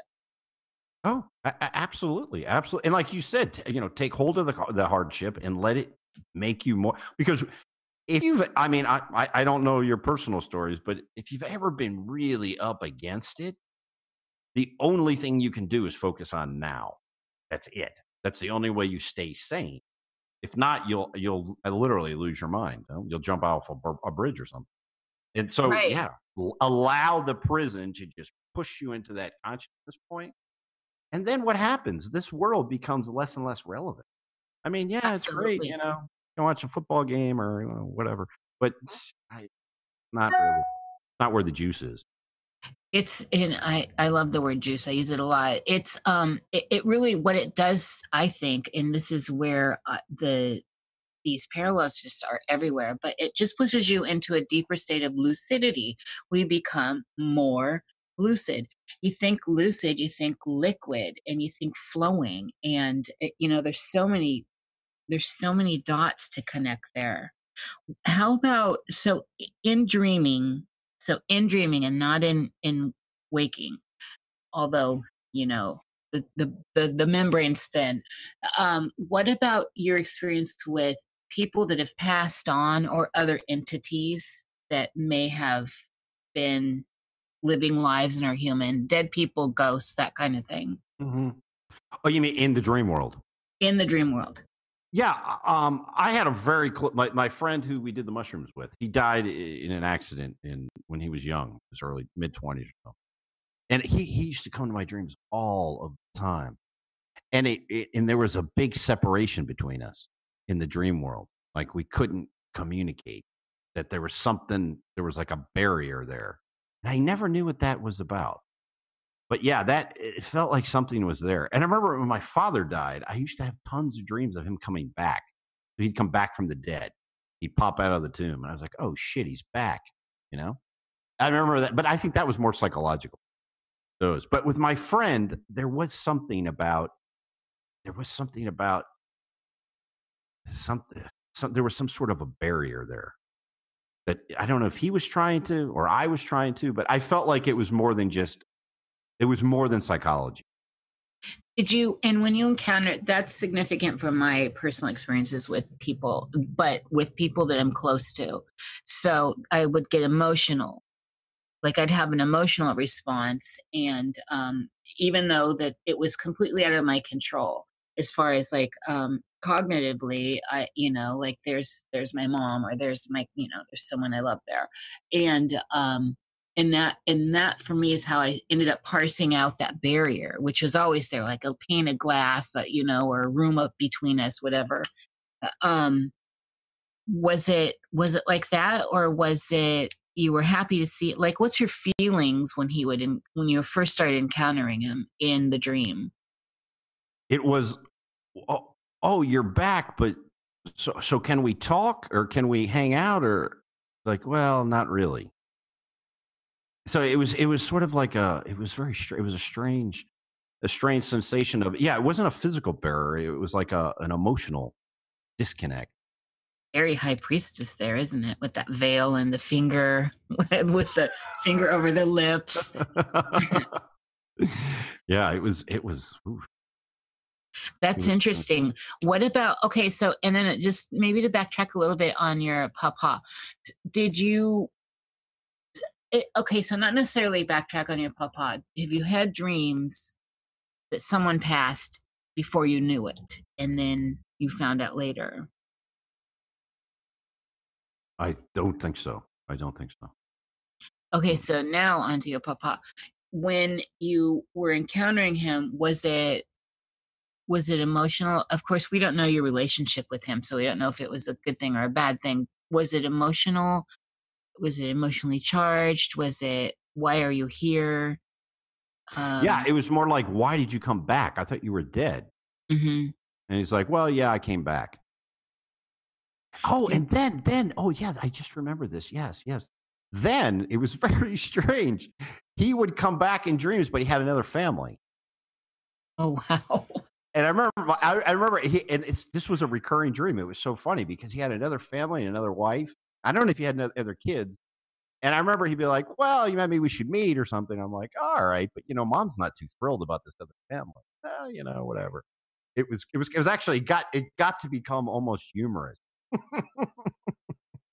I love that. I find that very fitting, actually, because he is in another place, Right, So right. it's carrying on. Wow, that's a first. That's excellent. Okay, so in the same vein, what about in the dreaming beings, other beings that obviously feel like they have a sense of agency or sentience, where it's not your own unconscious content? Right. Yeah, where it's not some sort of psychological thing. I think I've gone over the really big one. In those couple dreams I told you, like the sphere and that Caesar figure who came down. But yeah, occasionally I do get these figures. I never forget once, because I spent some time in Russia. I lived in Russia. And I remember I had this dream where I was speaking Russian. My Russian's terrible. I can speak very little of it. I was speaking to a cook, a Russian cook, and he started giving me all sorts of advice about life. But I mean, yeah, but that wouldn't be a different type of entity.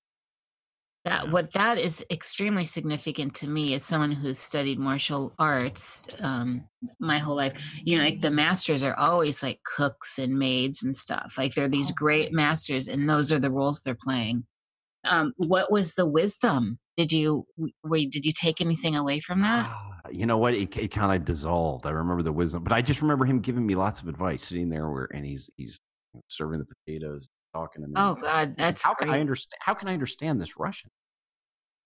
Oh, Robert, that's seriously excellent. Also, I mean, we got presented with that in the Matrix too, with the Oracle, in the kitchen right. and all that, right? Yeah, right. I use that in the film. I use that in the card. Yes. All right, I use that somewhere. Yeah. Yes, you do. Okay, I think for me, I don't know what's going on in the chat because I'm not in there. I don't know if there are questions, but this is kind of where I usually find that this, at least kind of our focus on dreams, wraps up. So we can and we usually ask questions. Sure. See what they have for you. I don't see any. Come on, people, come up with some questions. All right, here we go. Do you believe that any professional channelers, mediums, etc., are legit? Is that for me? Yeah. Wow, that's really that's a really, really tough one. I would like to think some of them are, but I'm going to piss people off. Piss away. All right, there's an element of bullshit in all mediums, channelers, all of them. And this goes back. I had a very interesting conversation with a important person the other day, or a guy who's very intelligent. We were talking about, for example, Yogananda, the autobiography of a yoga. Now, a lot of people read that and say, "Oh, yes, he saw." A lot of that is bullshit. Now, I know I've just pissed a lot of people off, but it's okay, because in the East, there is a tradition where you create the guru, and the guru has these experiences, and that's how he works as a guru. So when you start to believe that he does these things, he can guru you. So it's okay that it's BS. So part of the medium's job is to bullshit a little bit. But I am convinced that there are mediums and there are psychics who are excellent. But the problem is we all have a bullshit meter, especially Westerners. for this stuff. If your bullshit meter goes 50, I would say okay. If it pegged, then maybe look for a new one.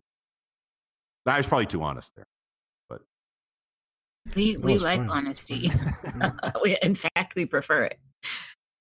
I have a question. So in the production of 21 Faces of God, your wonderful documentary, were there what significantly came through? So I don't know your history on the tarot as far as like how long you've been into it and all that. I'm wondering what came through like via dreams or inspiration, right? The muse that, and you did talk about this earlier, which is your projects in general, but were there any kind of, I don't know, things that really just were deja vu-ish? I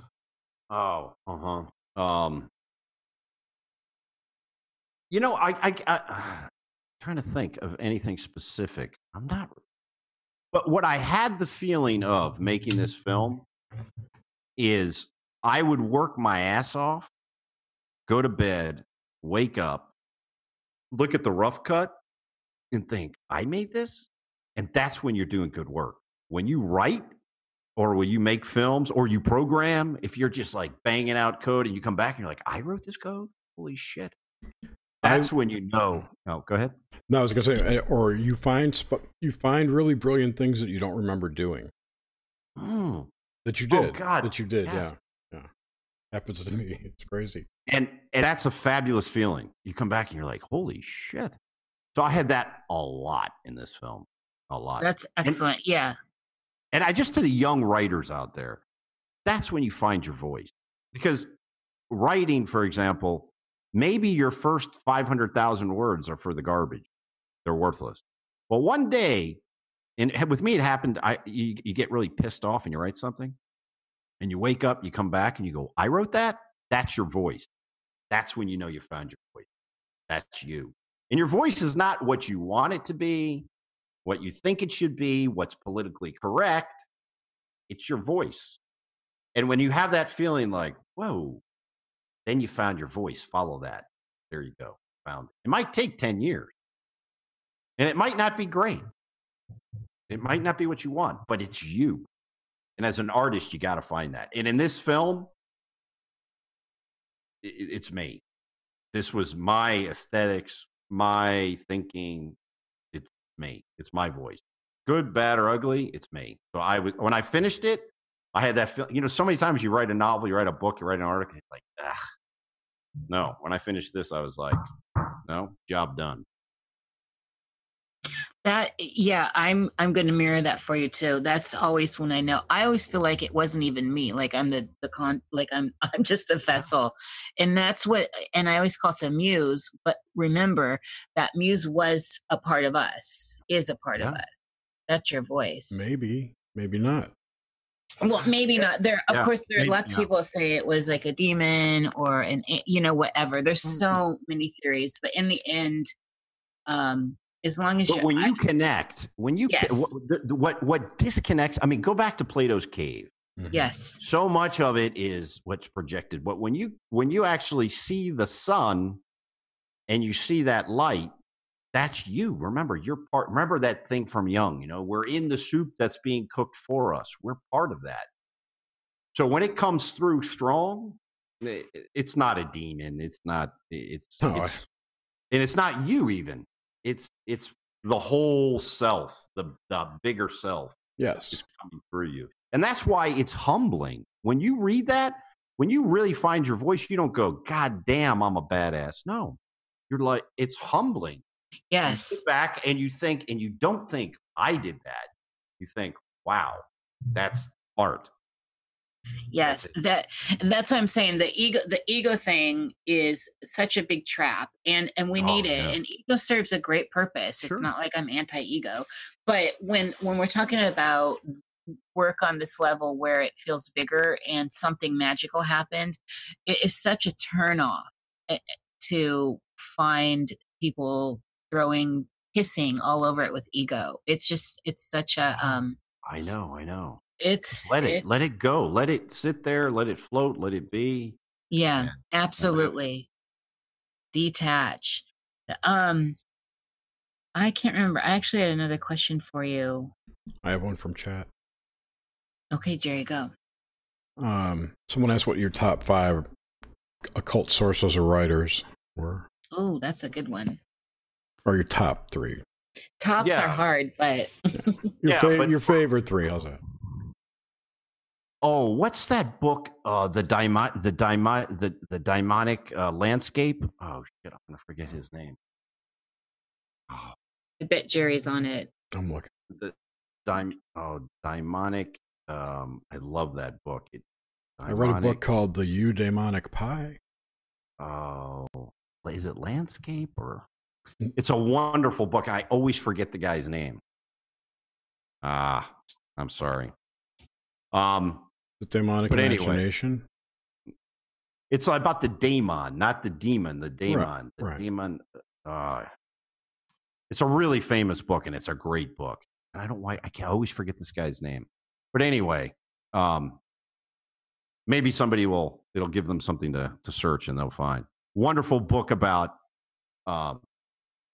what that reality is about, what the UFOs are about, the virgins of Fatima. He ties it all in together, crop circles. And he has he's a brilliant writer, and he's funny. I love that book. I would highly recommend that book. What, they're not all demons? No. That's a running joke. It'll come to me later. Maybe I'll pop. You know what? I'll find it later and put it in the chat. Okay. You should join our Discord and hang out with us sometime. Yeah, definitely. I'll put it in there. You can put it in there. I love Dion Fortune. I think she's I love her. My goodness. She's just so cool. Which one in particular sticks out for you with her? You know, of course, the famous one was the Mystical Kabbalah is a great book. Yeah, that's her big one. I like her fiction. I do too. The Sea Priestess. Yes, those are so good. Yes. And she's a good writer. Her prose is good, and she's so woo out there. I love her. She's great. I think they flow so well. They're easy to read, and she really gets you into them. That magical thing, Robert. Suspension of disbelief happens for me with her. Exactly, and you know, the older you get, the harder that is. It really is. You know, the late young, that stuff is really hard. So sometimes, what's his name? You know, you know what? Let me make. I'll pop up a few of these because I'm just having name blanks, and I'll put it in the comments on the YouTube. Cool. Okay. But yeah, it's hard to be on the spot with that stuff. I always shudder up too. Yeah, but late Jung is definitely where it's at. You know, when he was less concerned about the scientific community, and he was more like flipping the bird, essentially. I'm not too much because he did still want to be respectable, but I mean, it's certainly the Red Book. If someone watches my film and gets into the real kind of number, that kind of stuff, I would highly recommend Aeon and the Mysterium. But they're tough. They're not easy books.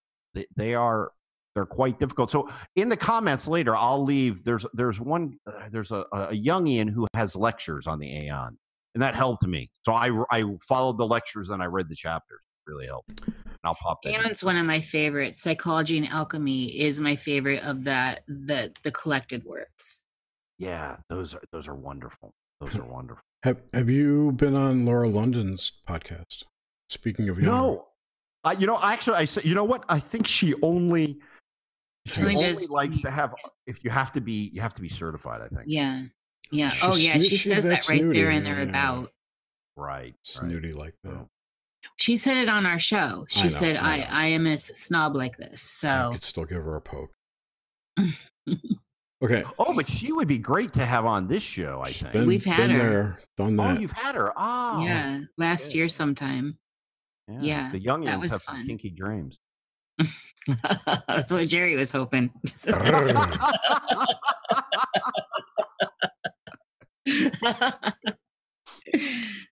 Any more questions, Jerry? I've got one more here. Do you think Jordan Peterson is a worthy young scholar? Oh, my thoughts on Peterson.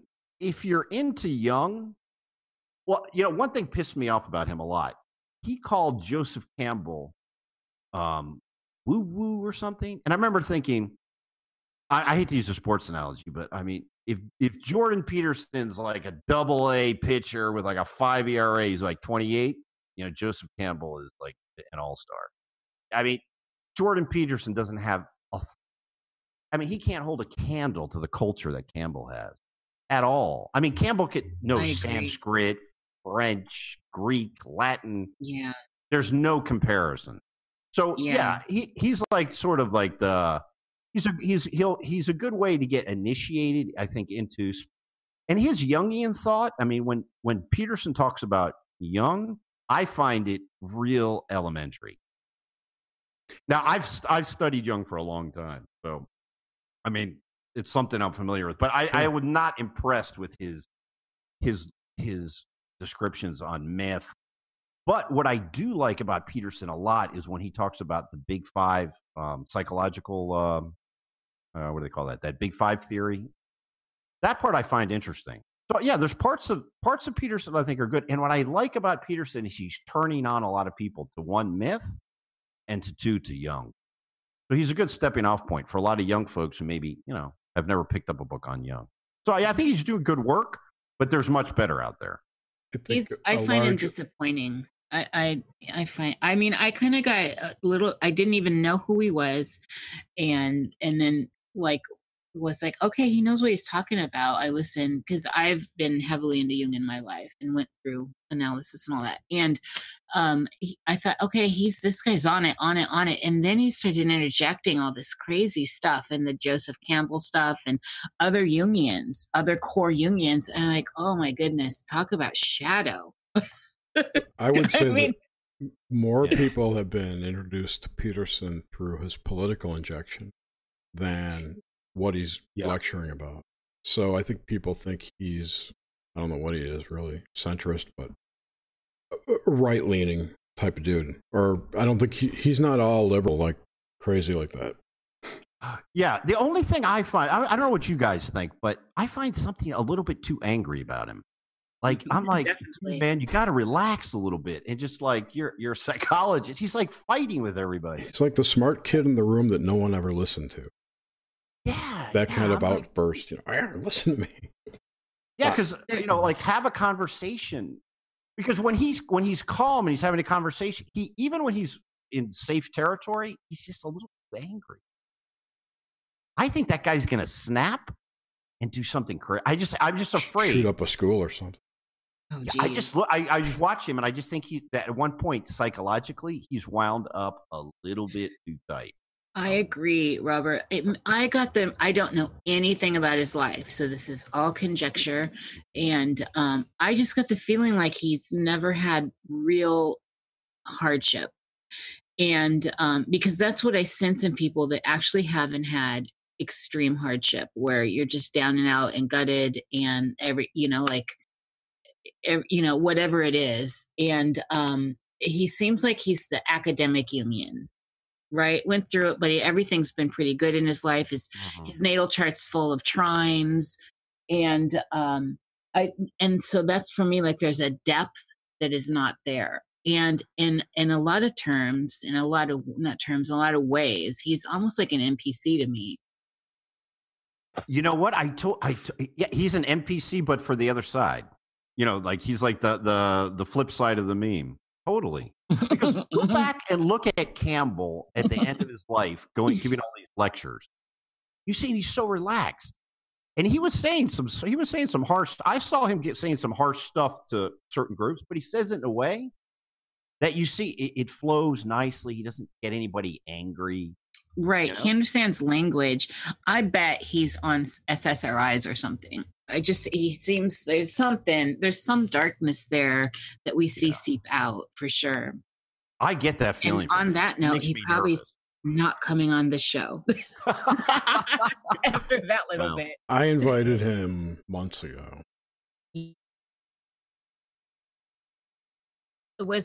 Seriously, I only just discovered him. I've stepped away from my Jungian roots in the last many, many years. And so I try to not come from that psychological stance Yeah.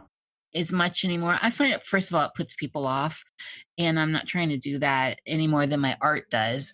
And I feel like it also cripples us in a way if we're looking at the world from just that angle, even though Jung does represent the soul within psychology. And so, like the Red Book, right? I will stand on it and sing its praises. Oh, absolutely. And I totally get what you mean, because psychology is great for your 20s and 30s, maybe Yes. your early 40s. But when you hit 50, it's, remember what McKenna said, Out the window. Culture kind of, it loses its intrigue. It loses, not as interesting anymore.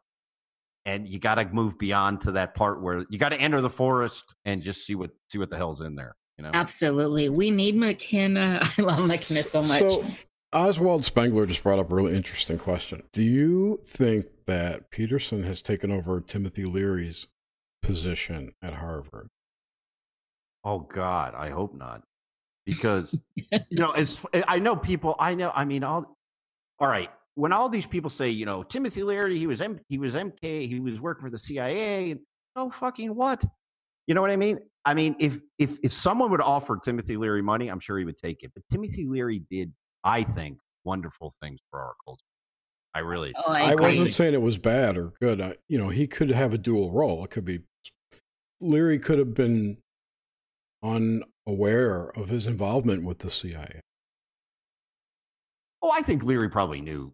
He was. I mean, he's a shady Irish guy who'll take money from this side and do that. But his essence, I think Leary's essence was profound, like McKenna. Mm-hmm. Right. Leary had soul.